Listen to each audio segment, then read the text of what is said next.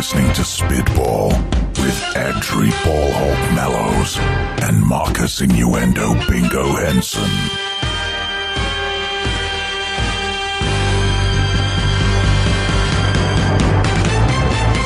Hello and welcome to episode 62 of Spitball.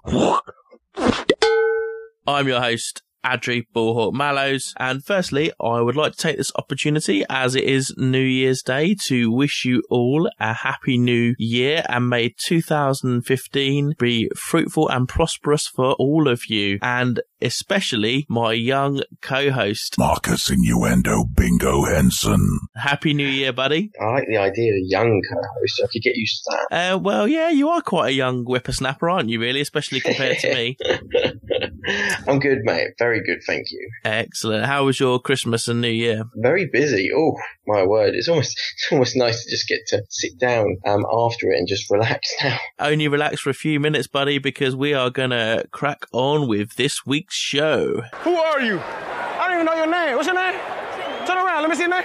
Turn around. Let me see your name. Turn around. I don't know you, bro. You're having one of those days. Hey, baby, you're having one of those days. I say that to say this. If you wouldn't have did what you would have did, then we wouldn't have been where we was at to get what we got. That just don't make no sense, dog. Marcus, put your shoe on.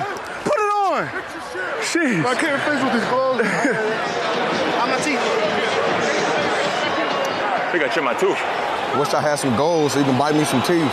To start this week, I think we should follow in the same vein as last week, going through firstly the AFC to go through the key games that resulted in who we now have in the playoffs and the last position there that they were trying to work out amongst themselves. Then we'll do the same for the NFC, have our usual weekly awards, and finish up with the Around the League news, including the usual, what is known as Black Monday in the NFL, where a lot of coaches and general managers, etc., tend to get the chop. So, AFC, Week 17. Want to kind of work through this in the order that they happened. So, the first game I want to talk about is Kansas versus San Diego, because, of course, if San Diego won this game, then they were in the playoffs no matter what. But if Kansas won, then that opened up the door for themselves, Houston and Baltimore. So, Marcus, what did you take from this Kansas-San Diego game? It was weird because, of course, firstly, you didn't have Smith under centre. What with, I can't remember if someone said like spleen or something like that injury. Lacerated spleen. So it was kind of like, oh, well, your biggest game of the season potentially, and you're down to number 2 quarterback. You know, how's that going to work? Especially a quarterback that hasn't won on the last day of the season against San Diego. Yeah. Not necessarily a good omen. No, not a good omen. But this game, as we saw it unfold, it was just all defense, absolute defensive standout masterclass by both teams. Yeah, I think in particularly for me, Kansas's defense was pretty much on fire, led by Justin Houston, who in the game itself had 4 sacks and in doing so tied the single season sack total record with 22. 7 sacks in total, 2 interceptions. Phillip Rivers just did not have a single moment of that game to just throw composed. If he was throwing, it was rushed. It was either on the move, try and boost themselves in the second quarter. I did feel they went on a really nice run, and when it went to 7-10, I felt like if they had actually used that as like an impetus to get back in the game, they could have. Their only touchdown of the game, as you say there, coming in the third quarter, and it could have led to a comeback. We all thought that if they'd done it against San Francisco, then surely they'd be able to do it against Kansas City as well. But Kansas held firm and managed to take the victory 19-7 in the end, led by 4 field goals from Cairo Santos. So maybe someone we want to look at getting in our fantasy football teams next year if he's going to be kicking that many field goals on average per game. So that result then, of course, opened up the door for the other teams. And as that result stood, at the time, or there was a time during that game in the fourth quarter when it was actually Kansas that were in the playoffs, because both Houston and Baltimore were losing. So Did Kansas make it in? That's the question. Well, let's shed some more light on that by now moving to the second game I'm going to talk about in the AFC, and that is the Houston versus Jacksonville game. Marcus, apart from someone who we'll come on to in a minute, who is just an absolute animal and always gets talked about on this show for good reason, what did you make of the Houston-Jacksonville game? It was like silly mistakes, this game. Both teams, a load of penalties, you know, and it was just seemed a lot of drop catches as well on both sides on Houston and Jacksonville. Let's face it, for Jacksonville, this was just trying to like tidy up their season. For Houston, this was an all or nothing game, so it almost felt like they didn't want to get into the playoffs with the way they were playing. To be fair, the level they were playing at, like you said, allowing Jacksonville to be winning in the fourth quarter when they were wanting to be sealing out the game, just didn't feel like Houston had, you know, the grit to go and get it. No, of course, it probably didn't help as well that they were on their third string quarterback with Keenum under center again this week. But something else I want to mention, so one of the reasons why Jacksonville were ahead was, of course, that touchdown pass from Cecil Shorts. Well, it was quite a nice, tidy little trick play there. Oh, yeah, it was very much so. It's just one of those ones where you are going to just pull out the bag because it is end of season, you know. Jacksonville, you're not going to go to the party, but you can definitely spoil someone else's. And actually, you mentioned injuries there with Keenum being in because the third string. It's something that I completely forgot and I should remember because I had it in fantasy. Yeah, we always talk about fantasy. Sorry, listeners. Was the fact that Arian Foster went out very early in this game as well. He did. We say we always talk about fantasy. We do. And if our listeners out there are just getting into American football, then there's a couple of ways to get into it. The fantasy through Sky Sports is a good way because it's just picking a different set of players each week. So that makes it a bit easier because you just have a salary cap and then you can pick your players per position. But once you feel comfortable with it, join one of the other fantasy leagues where you get to draft your own team that you have to tinker with throughout the season, just changing one or two players depending on injuries and things. It's a great way to enjoy the game also and makes for good banter in the workplace and like our obviously American football teams in Spartans. And I'm sure you may very well do your own Mahjong one next year, Marcus. I don't know. That'd be nice too. Excellente. So, got to come on to JJ Watt. Say what? Because Houston obviously managed to come back and take the lead late in the fourth quarter in this game, going up 21-17, putting them in the final playoff spot for a short while. And as a sealer on the game, JJ Watt with his, I believe it's his 20th and a half sack of the season, which was also a safety on Blake Bortles. Yeah, he doesn't do things by half. Well, apparently he does. Just purely because of how the sacks are worked out. You only get half a sack if there was two or more people in on the sack, don't you say? But it just capped it off, and I think if anyone was to finish off the Houston season, it had to be him. Yeah, absolutely. And as I say, so with that 20th and a half sack of the season, he also became the first player in NFL history to have multiple 20-plus sack seasons. Again, there's another great achievement and probably another reason why a lot of people will be talking about him for MVP. So, final score in that game, 23-17 to Houston, as we say, put them in the playoffs because at the time, Baltimore was still tying with Cleveland 3-3. So it put Houston in the playoffs for a short while. And let's come in now to the Baltimore-Cleveland game where Cleveland was starting their third string quarterback, Connor Shaw, because of injuries to Manziel and Hoyer. What did you make of that game? Because that was a real gritty AFC North clash for me. It was 3-3 for a very, very long time. It was 3-3, and I must admit, when Cleveland went ahead in the third quarter, I couldn't believe it because you did think all the pieces really were against them. You know, the backup quarterback in Connor Shaw, who'd only been elevated from practice squad earlier that week. There was no Josh Gordon, the star wide receiver, due to disciplinary issues. So it was kind of just like they put themselves to the test. And for a minute there, I thought they were actually going to come in here and just completely ruin it for Baltimore. Although, to be fair, Baltimore at that time were doing a great job of ruining it for themselves. Well, they were, but I think we need to give them credit because obviously we say in the third quarter they went down, but they would have seen the scores from around the league and at that point known that they were out the playoffs because of the Houston score, and they managed to find a way to pull it together and come through with a victory, beating Cleveland 20-10 in the end. Flacco managing to get his act together right when he needed to. Yeah, it did feel almost like that fourth quarter. Someone had told them, guys, if we don't turn this up a notch, we're going to be watching the playoffs in January at home. And so it was that fourth quarter was just electrified. It was like, where have Baltimore been all day? It's like they just got off bus or something. I don't know.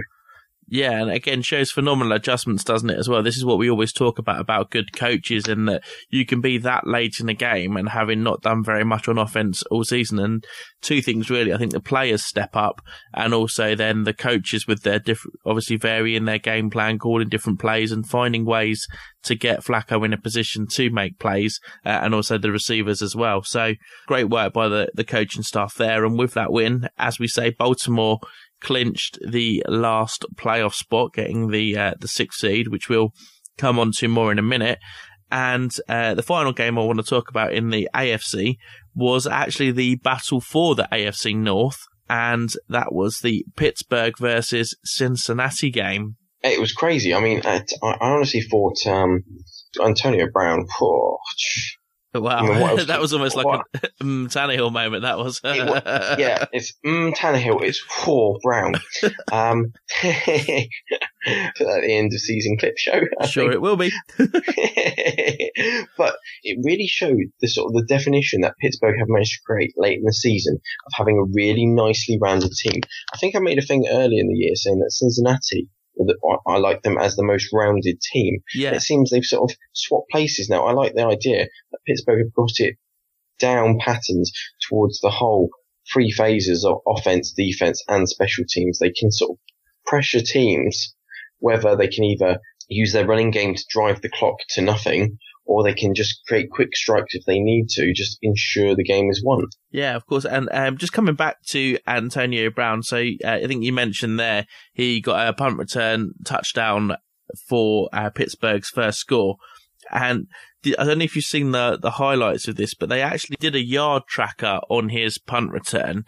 Now, I think the punt return was probably officially only about 50 or 60 yards, something along those lines, but by the time he'd run side to side across the field, they tracked him at nearly 120 yards that he had to run to score that touchdown. It's absolutely crazy. I don't know, is that one that's going to make it to the show notes? I think it should.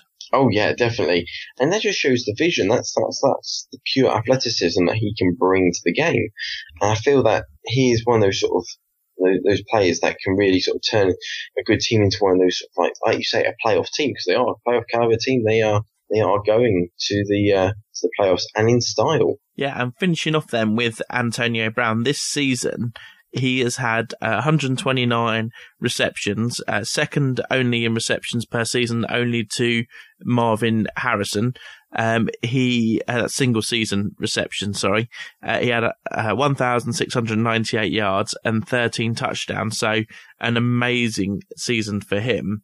Now, also great touchdowns within the game. Giovanni Bernard's touchdown reception as well, where he had a little cheeky goal line hurdle going on there. He has been amazing pickup for Cincinnati because he's such a versatile back, that sort of Reggie Bush run and pass. Although I must admit that they found a star in Hill as their running back at the moment, so that dominant running back, Jeremy Hill. Yeah, well, they can use them as both, can't they? They can have that Flash Thunder combo we always talk about, because they can ground away with Hill and then just bring Bernard in towards either towards the end of the game, or if they're on a long drive, just kind of substitute Bernard in to get that explosive play. Exactly. And really, that's really how it helps you maintain some games, because some games are not going to be so easy just to allow you to just to play a run-based dominant defense where it might not work. You need someone else to come in, a Bernard, to be that back up the backfield, catching and making that extra effort, like we say, in the passing game. And Pittsburgh did end up coming away with the victory, 27-17 in the end, so they have clinched the AFC North. But one talking point for me is the Le'Veon Bell injury. Have you seen a clip of this. I've read how serious they believe it could be. I don't think I want to see. It's basically the way he gets hit. The thing is, it's not a malicious hit, because we know that, and we've talked about it before, that as defenders, they're being trained now to hit lower and lower down the body. And the problem with that is, it is going to lead to injuries. Now, it's not a helmet shot to the knee, but it's kind of more shoulder pads, and it's when it's hit his knee, hit his leg rather than the angle it put his knee at. So you'll see it. So when he's running, he's obviously running along, and then as the hit comes in, it's more like his trailing leg. So it kind of hyperextends backwards because it stays in one place when it's trying to move forward, if that makes sense. Ooh. So it looks quite painful, but it doesn't look disturbing like some of the twists we've seen when players go down. And the last thing I want to talk about is the Mike Mitchell hit on AJ Green. Now, Green had the fumble, and after he fumbled, again, I'm not sure if you've seen this, but Mitchell comes in with what to me looks like a completely unnecessary hit, because there's always one player making the tackle, and the way Mitchell hits him, comes in again diving low, which we know that we've just said that they kind of have to do, but at the same time, because of the timing of it, you wonder if he did have to make it at all. And the way he comes into Green, it just crumples his head down, and it looks horrible when you see it in slow-mo. I mean, I know they always do. Have you seen that one or not, Marcus? No, I with this game, it was just kind of, I've only seen the sort of the run through of it, and they don't tend to look to put some of the real nasty ones into the highlight package, luckily. But I did see that he was participating in practice today, so at least that's good news if you're a Bengals fan. Yeah, absolutely. So we'll leave that game there, and if you do get a chance to watch the highlights, then check out that hit and let us know what you think about that hit on AJ Green. Do you think it was unnecessary or not? Do you think I'm just talking garbage? If you do, remember. Hey guys, if you want to get a hold of Audrey or Marcus, send them an email at ballhawksnest@gmail.com. Okay, so we'll have a look at the AFC playoff picture now, as everything has been clarified with all the Week 17 action.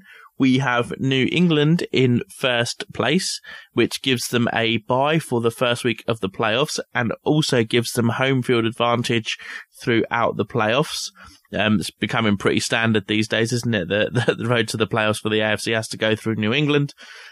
Denver are the second seed, and again also receive a first round bye. The third seeds are Pittsburgh with that divisional win, and the fourth seeds are Indianapolis. Now, again, in case we've got some new listeners to the show, the way the seeding works is the seeds 1 to 4 are the 4 divisional winners, so the AFC North, the AFC East, AFC West and AFC South winners, and their ranking order depends on their win-loss record from the season. And then you have 2 wild cards who are again done in order of their win-loss record, but even if their win-loss record is better than one of the division winners, they still have to be a wild card because you get in by winning your division. So the wild cards are Cincinnati and Baltimore. So we've got the 3 teams from the AFC North there getting into the playoffs. So you've got to feel quite gutted if you're Cleveland, really, haven't you, to have blown a chance of getting into the playoffs when you watch everyone else in your division competing in the playoffs. We know the system, teams that maybe have a better record than some of the division winners, and we'll probably come on to this more with the NFC later. But, it's only fair, like you say, you win your division. There has to be that prize to win your division.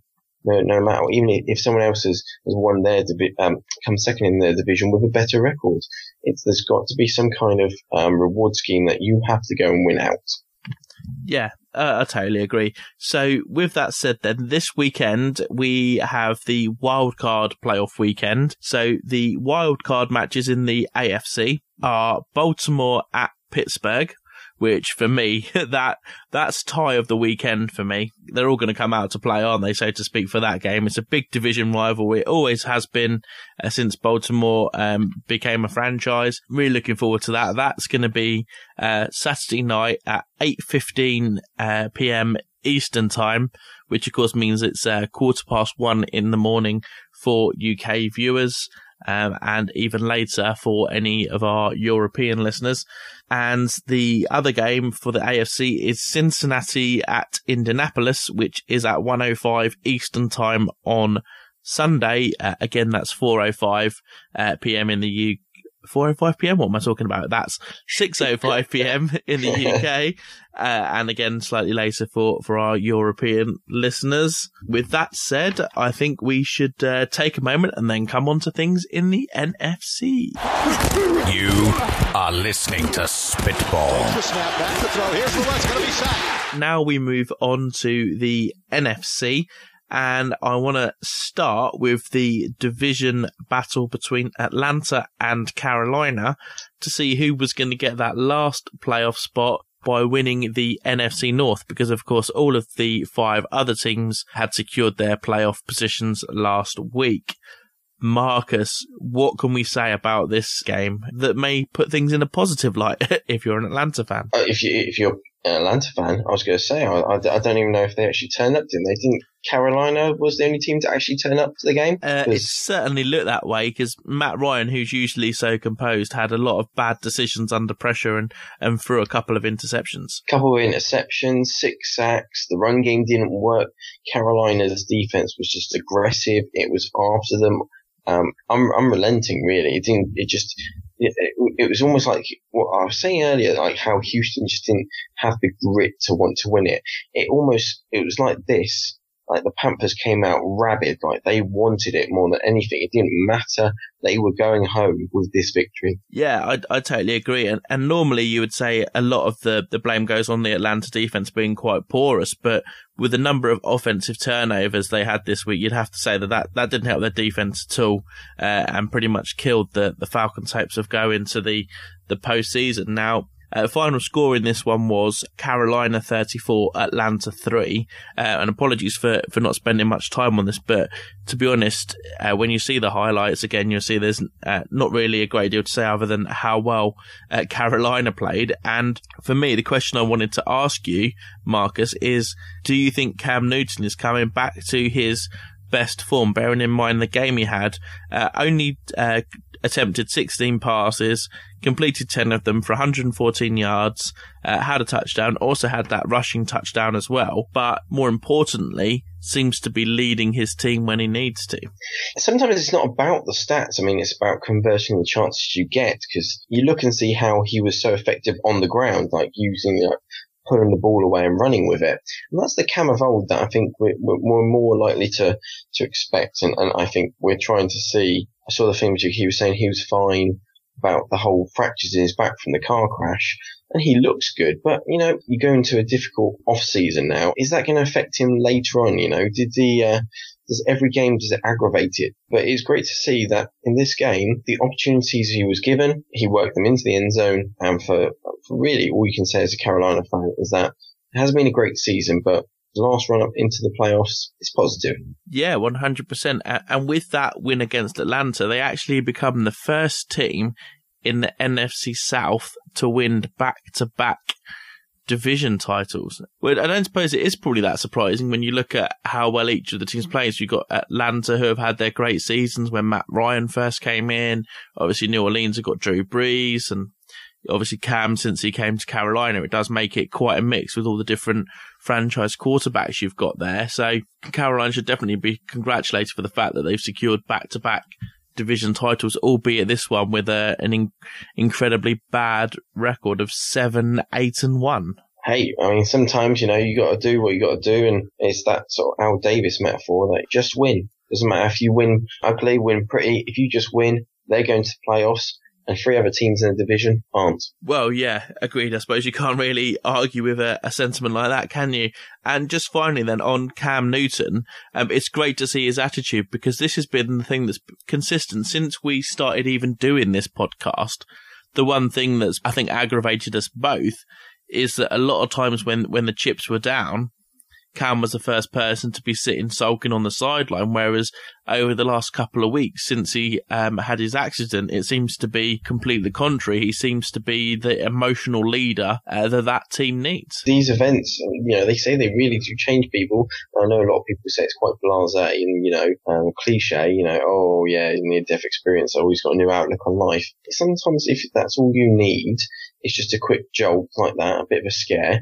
Then use it. You ride that emotional wave. You use that adrenaline. Yeah, definitely. Well, we'll leave that game there. And then, so with that, as we say, Carolina secured the last spot in the NFC playoffs. So then it was just down to who was going to get home field advantage, who was going to get the 1, 2, and 3 seeds, which order were they going to play out in. So to start with, we go to Dallas versus Washington, where if Dallas won, they would give themselves a good chance of becoming the number 1 seed, but obviously needed other results to go their way. And their game against Washington, Marcus, wow, that's the one word I would use to describe their performance against Washington this week. I thought it was brilliant. The first quarter, and you saw the Deshaun Jackson absolute bomb for Washington, and then that gets followed up by Des Bryant having another bomb from Tony Romo.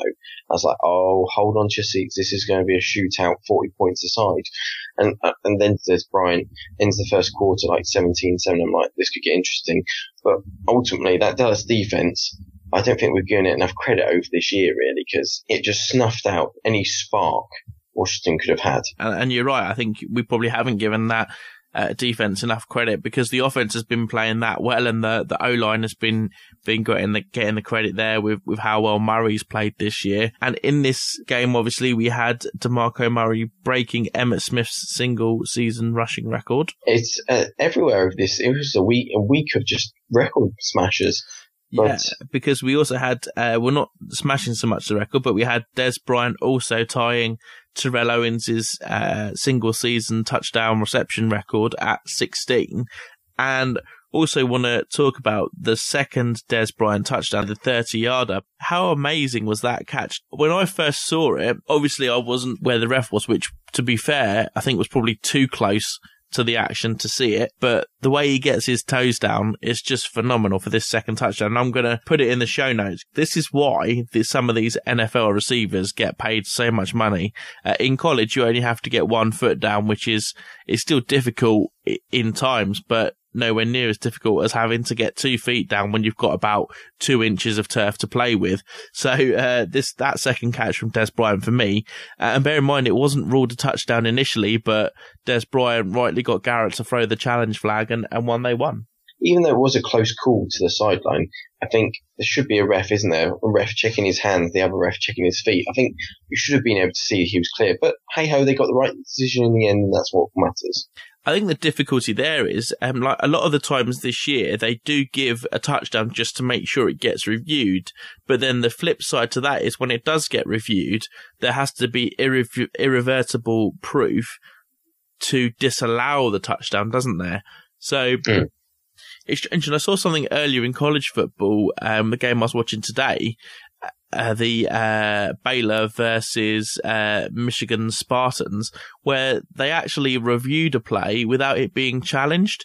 It wasn't marked a touchdown on the field, but it was basically the play was to decide whether it was a touchdown or if he went out of bounds at the half-yard line, and they reviewed it anyway. So I'm thinking to myself, and it was outside of 2 minutes. I'm thinking, isn't that something we could do in the NFL, that we have an automatic booth review for any kind of controversial plays, or do we think that would slow the game down too much? I don't know. I mean, you're caught, aren't you, in that sort of war between efficiency and just making the right call, and then turning around and sitting there going, well, okay, there's making the right call, and then there's also keeping the game at that level, It's 50-50 call. I think it's walking a tightrope. It's difficult to say. And also, I suppose there's that argument that if you send too much to the video officials, then the refs on the field might get lazy. True. I mean, you see that sometimes with rugby, which rather than just take the gall to call it themselves, they just go straight up to the video. Just coming back to then the Dallas-Washington game, because as always we tend to digress a little, so I do apologise. But I thought there were some positive moments for Robert Griffin III, in particular, as you say, that deep bomb he threw to Deshaun Jackson. Actually, yeah, that's a very good point, actually. Something to come on to. One of his interceptions as well was tipped by Roberts, sort of almost I know it was a little behind Roberts, but I still think it's a catch he should have made across the pattern, just sort of tipping the ball up just for easy pickings by the defense. So really, I was actually quite impressed. I mean, they asked a lot of him, 41 throws in total, of which he completed 27.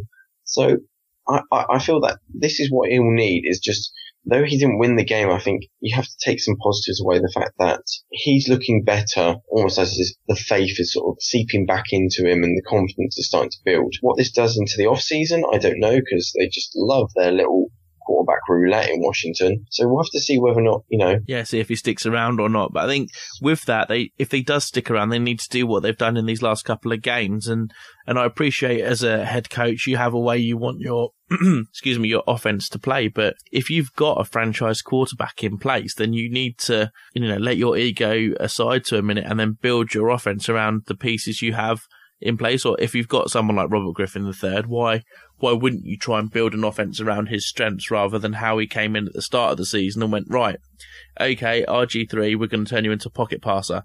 It's like, yeah, but boss, I've always been a read option scrambling quarterback. I don't care. You're going to throw it from the pocket. I know we've mentioned it quite a few times this year, but I just think they need to do more of what they've done in the last couple of weeks and get the best out of Griffin's current attributes and the attributes he excels at, rather than trying to change his game plan. But anyway, the final score there was Dallas 44, Washington 17. So quite a rout in the end, and obviously only the offense playing for Dallas in the first half, or their first choice offense, shall we say, first stringers playing in the first half. So that put Dallas in the provisional number 1 seed before the other games kicked off. Then we had Green Bay versus Detroit. This one was for the NFC North Division title. Quite a game, quite exciting to start with. And Aaron Rodgers, again, another player we talk about a lot on the podcast, but how about throwing a touchdown after you pull a muscle when you're trying to escape the pocket? It just looks so nonchalant. That's the thing. They said actually that he was coming here sort of like 50-50 on that leg. Did you see it when he was almost that Winslow-esque, being helped off the field, after that touchdown, where the trainers did actually effectively pick him up and carry him off? Yeah. They did, yeah, they had to, because he didn't know what he'd done to his leg. Like I read a report earlier that he thought he'd blown his Achilles. That's what he said it initially felt like. And it's like, wow, if he'd have done that, it'd have been so harsh. But yeah, so going into the game, we should mention there, he had a calf injury.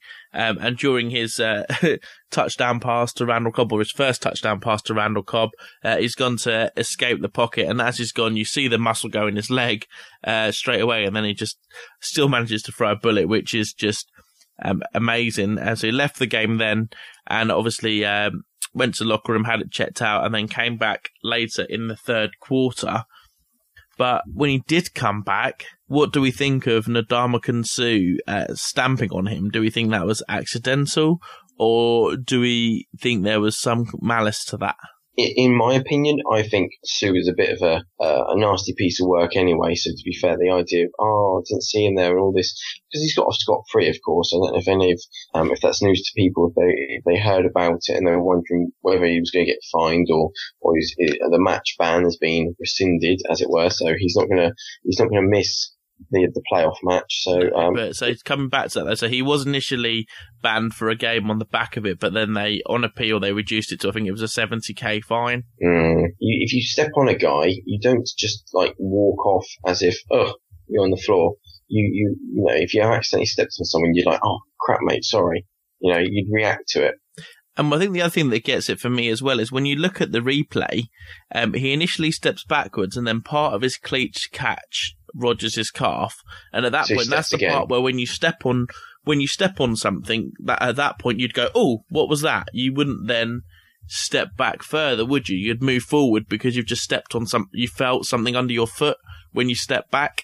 When you tread on a bit of Lego, for example, you don't then keep walking. You go, oh, and then you kind of step away from it, don't you? So, yeah, so he's walking backwards, felt Rodgers underneath, and then to me, I agree with you, it looks like he's just then gone and stamped on him. And with his previous, there are a lot of coaches that say he isn't a dirty player, but he's had a lot of instances where it makes him look like a dirty player. I don't know. I mean, for me, if with all of his previous, this is the thing as well. I think there was arguments saying that you can't take into account his previouses that happened a couple of years ago because they happened a couple of years ago. But if it was a criminal, they would always take into account your previous, regardless of how many years it was down the line, wouldn't they? So I don't see why they can't do that in the NFL. It seems like they got a little bit scared about a possible lawsuit because he would have sued the NFL for like loss of earnings and potential bonuses and things like that because they made it to the playoffs. But I just think stuff like that, they should have just stood firm and given him the game ban, because maybe then he will learn if he has to miss an important game like the wild card playoff. So again, going off on a bit of a tangent there, but you know what really grinds my gears? The game itself finished 30-20 to Green Bay, so they came away with the NFC North Division title. And by doing so, it also then knocked out any chance Dallas had of becoming the number 1 seed, because it meant that instead of it just being a straight up race between Dallas and Seattle, which if Seattle won as well, which Dallas would win because of their win over Seattle, it meant it would have to be based on conference record, which kind of put Dallas further down the ranking, as you'll find out shortly. So we finish off the NFC roundup with Seattle versus your team, Marcus, St. Louis. Great start for the Rams, being 6-0 up at halftime, so I'd imagine you were quite proud of that. Oh, yes. But what happened in the second half, and in particular the fourth quarter, bud? I think the pressure and the adjustments that they made, sometimes they go in. We created the right game plan to stop them and sort of, like say, because at half we had them by the scruff of the neck. And then they just came in, they just created the game and readjusted it to suit them. Yeah, of course. They just shut down the running game. You have to admit to them is that the way they slowly worked Lynch, because they knew that with Lynch, they couldn't just dominate him as they were. So there was a lot more Lynch and Turbin. They sort of 1-2 punched a lot better in this game. Yeah, definitely. And that defense again really steps up in the fourth quarter with the pick six as well from Bruce Irvin. Yeah, that was unfortunately that was kind of it. I mean, at 13-6, there's life, and then suddenly to give away 7 points in the end, the 7 points just on any quick turnover play like that just takes all the wind out of your sails, and it's a shame to finish it like that. But Seattle, perfect way to finish their season against a hard division game where you're sitting there going, we are down, we are scoreless. They hadn't been held scoreless but at the half this season. So how do you prove to any of your doubters that you're coming in strong? You do that. Yeah, and actually something I've just reminded myself of, and I'm going to have to find the name of the lineman so I can put it in the show notes for you, but there was an absolutely amazing interception by one of the Seattle defensive linemen.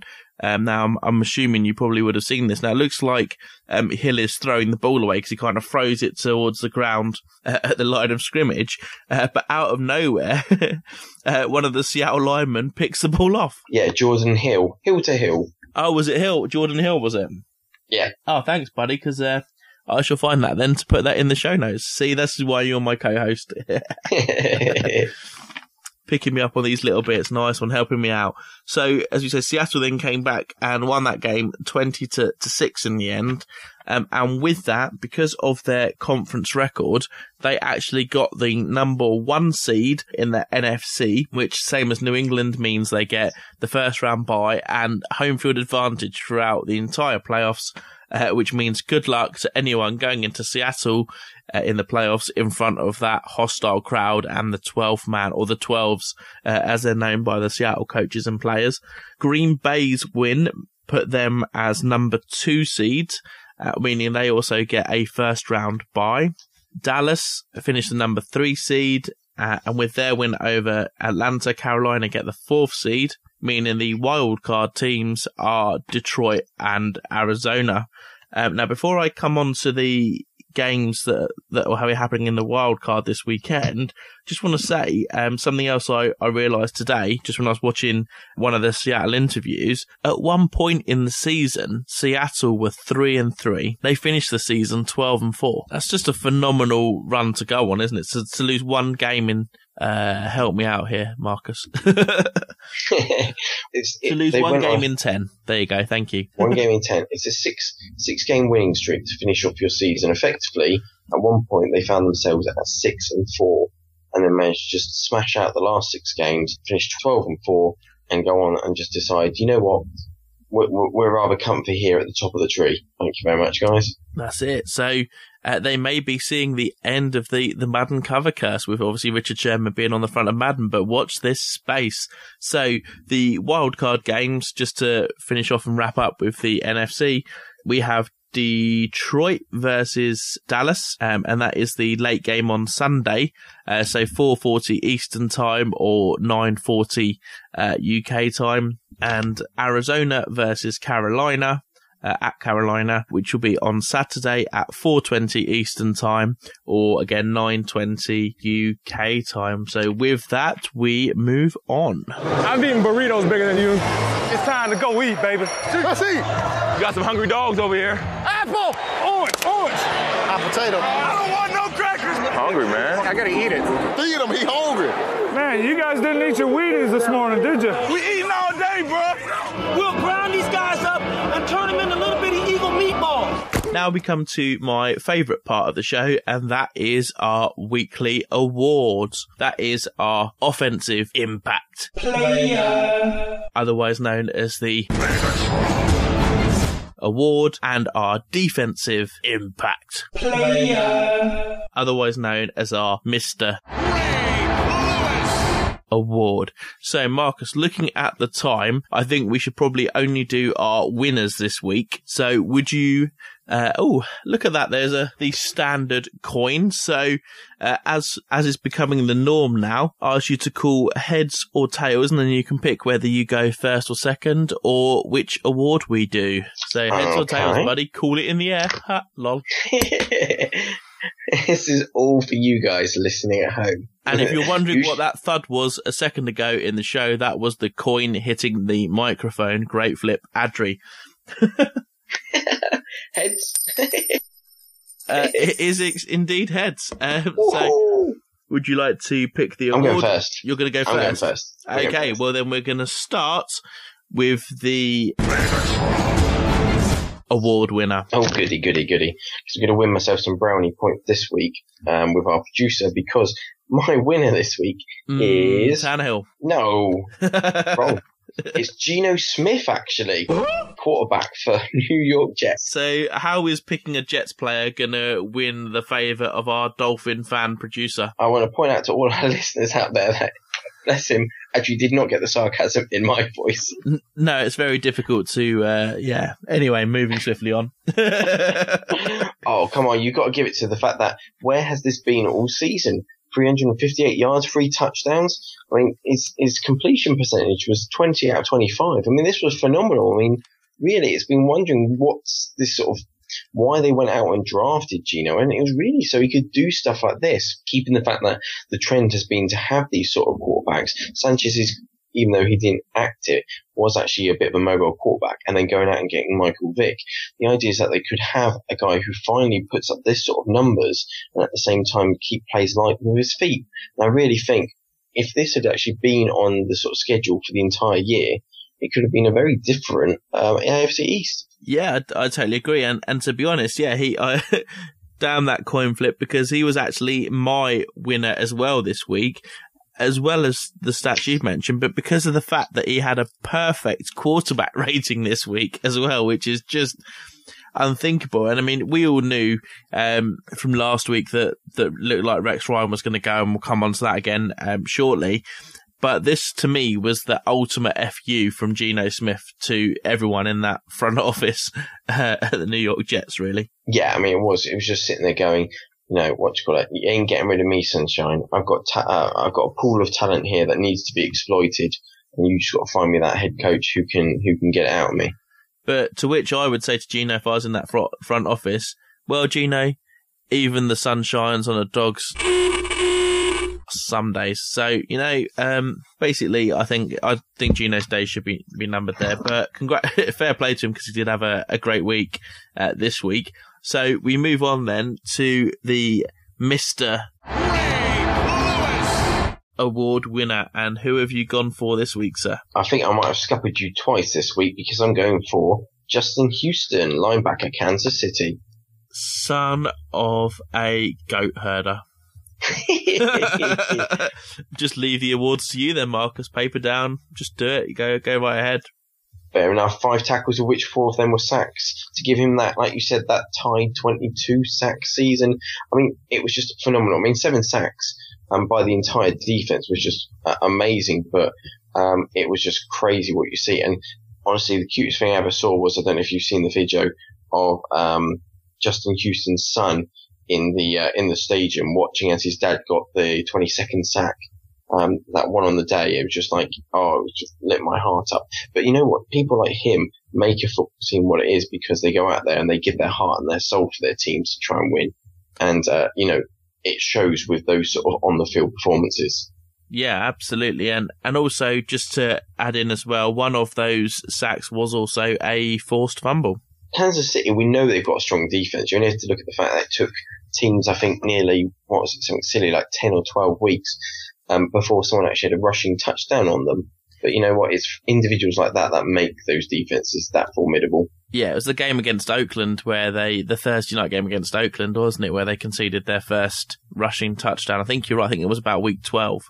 But yeah, so congratulations to Geno Smith and Justin Houston for winning the last regular season awards. Oh, y'all want the play? Okay, here we go. We got Gunn, Hulk left slot, Dixie left, Key left. Mercedes, wide chip, Ricky. Zebra left, 75, Katie, Omaha. Quick going.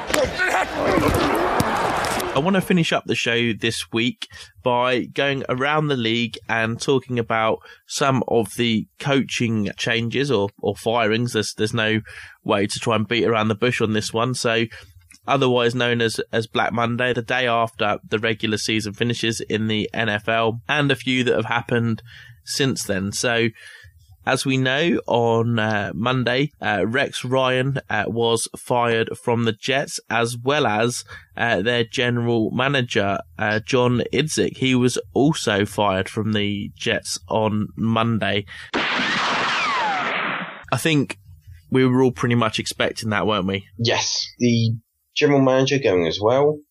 Well, yeah, I guess you can see that because Rex and John sort of built that together. The idea is the team they wanted. I guess if you're gonna remove one, you're gonna remove both. I mean, completely reshuffle. And I think from some of the things I'd heard as well, or I've heard this week, is that they were saying that John Idzik was more of a financial GM rather than a scout-orientated GM, if that makes sense. So he didn't necessarily have the eye for the player talent, but was there for from purely the business side of things. So it kind of makes sense to go with a new head coach and get someone that will support the head coach and knows how to spot the talent themselves as well. Also, we mentioned this earlier anyway, that Jim Harbaugh left the 49ers this week to join Michigan. So, that happened on Monday. Mike Smith was also fired from the Atlanta Falcons. I can see why they've done it. It seems a little harsh, but at the same time, in a franchise like Atlanta where they're used to such success, back-to-back losing seasons, I guess that's why they've gone for change there, and Mike Smith will be a great pickup for any of the other struggling franchises. Your job's probably secure, even though it would have been a losing season into the playoffs. I think he would have been secure if he'd beaten Carolina, but that is a tough franchise there. They demand success. And like you say, the NFC South is always changing hands. So it won't be long until the Atlanta Falcons find some kind of success. Before I come on to the one that really surprised me this week, the last thing I'm aware of is that Trestman was fired from the Bears. And also the Bears general manager, Phil Emery, was fired as well. Along with their offensive coordinator. Oh, he was fired, was he, their OC? Oh, yeah, so, absolutely. It was complete, clear out there. So does that mean that we think Jay Cutler may now stay? Yeah, I think that is going to be. I think the idea is, like we were saying about RG3, they'll get someone to come in, sit there and go, this is what Cutler can do. This is the weapons we've got to use around Cutler, the likes of Forte, Jeffrey, Brandon Marshall. That was the other one I was thinking of. And Bennett as tight end. We have the weapons for him to throw to. Find the system that makes it work, and that's what they'll do. And finally, the one to finish off with is Doug Marrone has actually left the Bills. Now, this was the Bills' first winning season in 10 years. We finished 9-7. And basically the result against Oakland, so we were 2 points away from getting to the playoffs this year, effectively. He exercised an option in his contract, which gave him 3 days from the end of the season, if the Bills got new owners, to opt out of his contract. Now, for whatever reason, he has decided to exercise that option on what was day 3. On Wednesday, he decided to walk away from the Bills, getting some quite shocked and surprised reactions from some of the Bills players on Twitter. Now, I know Aaron Williams had mentioned that he was shocked and that he's now lost all respect for the coaches. A few of the other players, like Carl Williams, just saying that they were shocked really by the revelation. They had the team meeting on Monday and no inclination was given, and now he has walked away from the team, bearing in mind what he's built there. There must be some serious friction going on with him and the new owners, because no way would you sit there and go, right, I poured the year into this. We've had a successful year. When you're looking at a sort of a coaching scheme like that, year one, you're laying the foundations. You're not expecting a winning season. You're expecting to sit there and go, right, guys, we're going to make the changes for year 2 to see some success, and then year 3 to be pushing for the playoffs. Considering you pretty much did all 3 and fell 1 game short of possibly getting into the playoffs, I just couldn't understand it myself. But like I said, unless there is some real friction between him and the new owners, that he has to sit there and go, I can't work with you. It's got to be something like that, I think, hasn't it, really, more than anything else. I just find it very, very surprising. So not only do we need to see if we're going to stick with EJ Manuel or going to try and get another franchise QB or bring in a veteran QB, but we've now got some coaching positions to fill as well, which seems crazy. Now, I know there's a couple of names banding around this.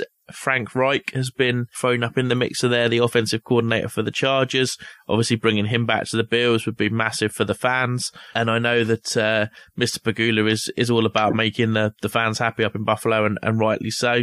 So that's a possibility. But for me, I'm wondering if you even look further than Jim Schwartz and maybe just look to change the coordinators underneath him. What you've got to do now is, I think, really try and see if you can promote from within. There's a coaching team there that clearly knows how to win. You got 9-7 record.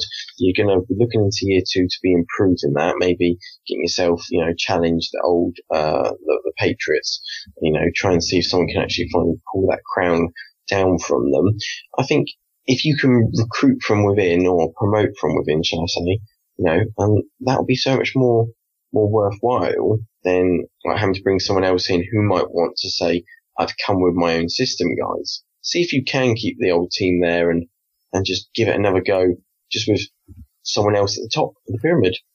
Yeah, I agree. And just finally, the last thing I want to say on that is the other reason why I'm surprised as well about Marrone leaving is that, granted, for the second half, it was against the New England B team, but obviously we got the win against the Patriots this week, and we've beaten everyone in our division at least once this year, which is a massive improvement. Again, that's not something we always do. So showing that group of players is coming on leaps and bounds, but I shall leave that there. Otherwise, I will have a bad tendency, as you know, to talk about the Bills all night.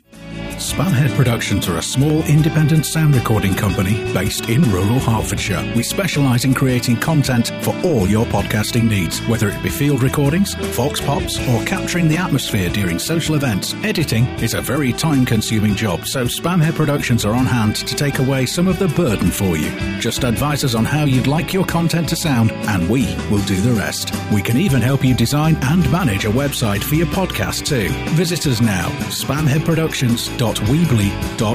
That's spamheadproductions.weebly.com. That wraps it up for this week from myself and Marcus. and potentially it wraps us up for the season. Now, this does depend on yourselves. For anyone who may have read the blog, and this may be news to Marcus here, so sorry, buddy, to spring this one on you, but on this week's blog, The Lowdown, which you can go to if you're on our webpage already, clicking on The Lowdown and looking at the Week 17 blog, in that you will find a vote section where you can vote for the postseason coverage you would like from us here at Ballhawks Nest. You have a choice between having the blog only, having the podcast only, continuing to have both on a weekly basis till the season is over, or having no postseason coverage because you're sick of myself and Marcus. So, strongly recommend you go to the Lowdown blog and vote and let us know what you think and see what you would like us to do for, as I say, the postseason coverage. What do you make of that, Marcus? I don't think you were aware of that. I wasn't aware of that, but then how could anyone not want to listen to our lovely sultry voices talk about football? Exactly, especially Mr. Smooth, who they will hear from very, very shortly. Yeah, so with that said, please do go and vote and let us know what you think. Also, if you have any comments about our show, you want to be a guest on the show, or anything in general you want to ask us about football, remember... Hey guys, if you want to get a hold of Audrey or Marcus, send them an email at ballhawksnest@gmail.com. Our shows are also downloadable on iTunes. Our more recent shows are also rebroadcast on the 1800 online network, a link to which is at the side of the page. Once again, Happy New Year to everyone, and thanks, Marcus, for yet another sterling podcast, sir. Awesome as usual. And until next time, stay safe, take care, and thanks for stopping by.